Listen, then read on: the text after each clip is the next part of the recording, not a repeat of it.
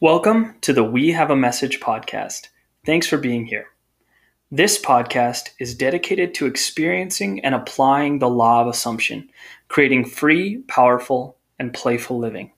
In these episodes, Amado and Judith will explore the concepts of self-identity and what it means to live from the end, while also addressing difficulties with intentional manifestation.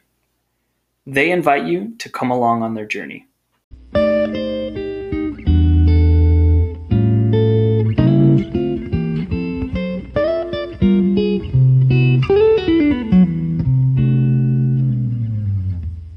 You kind of somehow embody self-doubt also because you're not embodying your new state because you're not because you're not focusing on what you want. You're actually focusing on wanting what you want or lacking of what you want. You know what I mean? Yeah. So self-doubt, I don't believe that self-doubt is there to harm us. Yeah. I don't believe that self-doubt is there to do any harm at all. I think it's there to remind us of, dude, you just forgot who you were. You know, like wake up. Or as you're talking, I'm getting the inspiration to say it's also maybe it's another way of saying what you just said. It's self-doubt is happening because it's telling us, hey, you're putting your faith in something else. Absolutely. Bring it back to you. Yeah, it's a reminder. I would say to people who says that they want to hear us talk about self-doubt, this is what it is. It's reminding you of what you are forgetting. Yeah. It's no matter what it is. It's a reminder.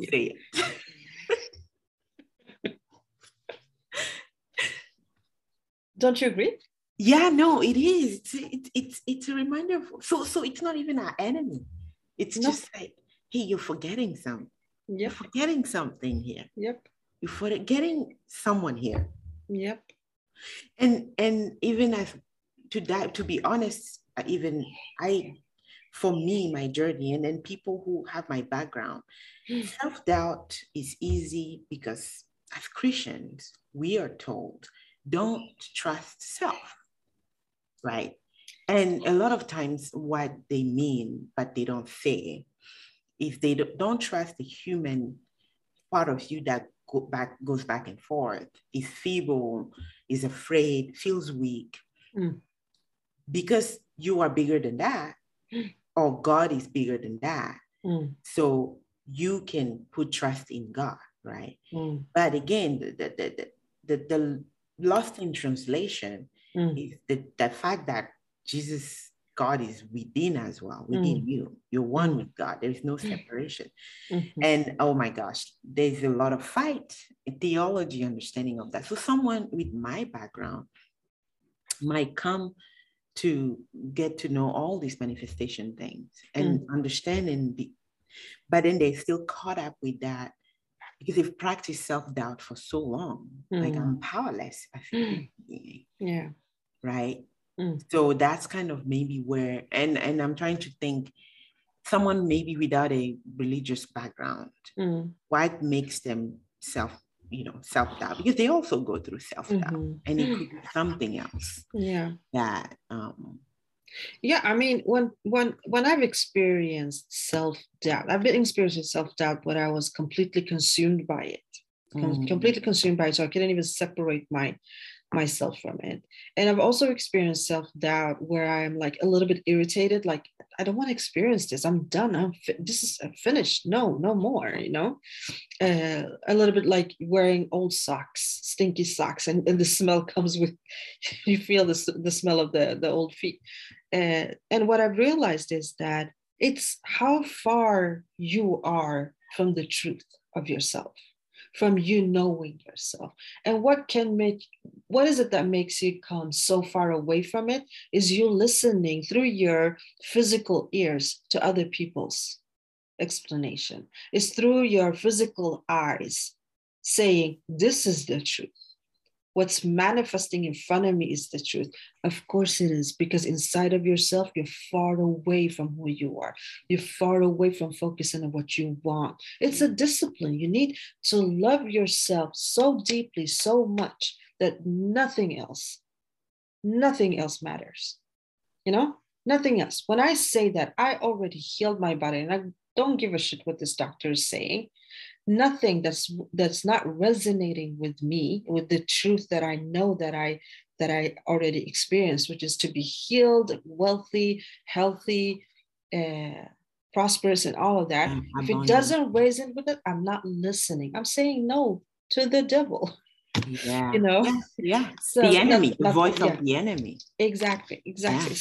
So when we train this within ourselves to love and respect ourselves, you can't lose. There's not even a game anymore. You already won.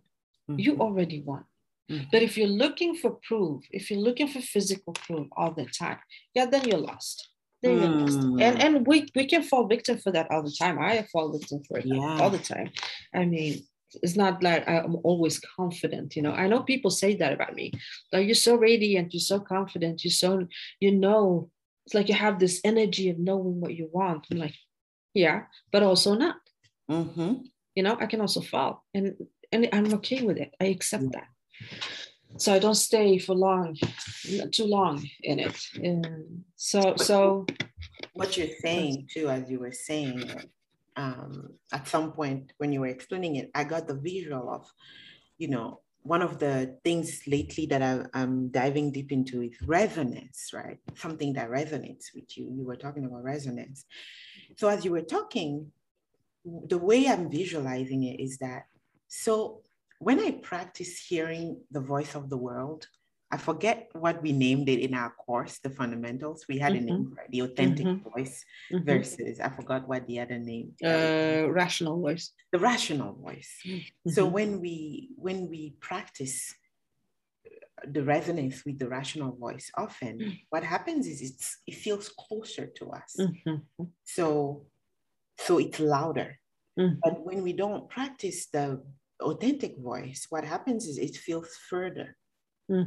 So we resonate literally with what is closer to us. Like, there is a sound, I will hear the closest sound before I hear the next sound.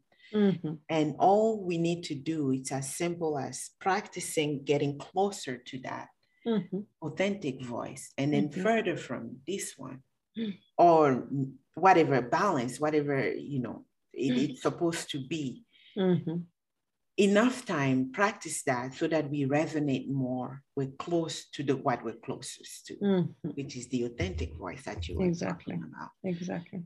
And again, self-doubt comes to say, hey, you're too close to the physical, the rational, the worldly voice. It's time for you to go back into the exactly. the authentic voice. Exactly. It's like it's inviting you to a bad party. Like, hey, you want to party again? Let's do this. And you're no, now I remember I was hangover last time I did this. I don't want to be hangover anymore. Let me focus at this. So, and that's the awareness. That's the God self saying, okay, this time I'm choosing this. This time I'm choosing this. This time I'm choosing this. And it's integrated with our human experience. We can't separate them. It's impossible because the whole point of it, the whole point of our bodies, our physicality, is to experience it at a different level than where we came from, right? The spiritual level doesn't fully get it until we go through the journey. I mean, he fully gets it. That's bad. I'm not saying he doesn't fully, he fully gets it, but he wants to get it at a different, experience level. So we come on this journey so that we can remember, that's what it feels like to know who I am. That's what it feels like to know what I want, that I have what I want, that my desires are God-given, and that I'm going to get all the support I need. Exactly. And if you think about it, we are so good at this game that we even set it up in a way that we can have a fake smile. You can literally put a pen between your lips and create a fake smile, and the body would think that you're happy, and you would release hormones that will make you experience the happiness. Okay, this is how good we are. We're good at forgetting it, and we're good at remembering it, and we're good at creating it, and we're good at creating something different than that. you know. So It's such a redeeming of the body, right? And I see a lot through the lenses of my journey as a Christian. And in Christianity, like any other religion, the body is not always good, right? The physical experience is not always good. But I think about the story of Christ coming, God becoming human, right? The whole point was to say, guys, it's not that bad to be human. It's the journey it's meant to be. Like we always try to tell people that Christ was not just 50% God and 50% human. He was 100% human and 100% God. Yeah, your body is also God. Exactly. It's life. It's life. Yes. So I think, and this is not just religious people, by the way, it's just culturally. Yeah. Oh my goodness, this gets so many bad raps, especially when we think we don't like the way it looks, the way it feels when we're in pain. We just, and we're multidimensional people. So what do? We escape to the spiritual, and then we don't integrate enough. Yeah, it feels better to be in my mind, to be in my spirit. And no, the body is like, no, you can feel good here too. Come back. You're supposed to feel good here too. That's the whole point. That's the and self-doubt is the integration of all of that. Oh yeah, most definitely. I mean, self-doubt reminds you to integrate all of that. Yeah. I mean, it's an illusion, but it's also an illusion there to be experienced and to be chosen and not chosen, or re-chosen. I don't know. I don't remember the English word.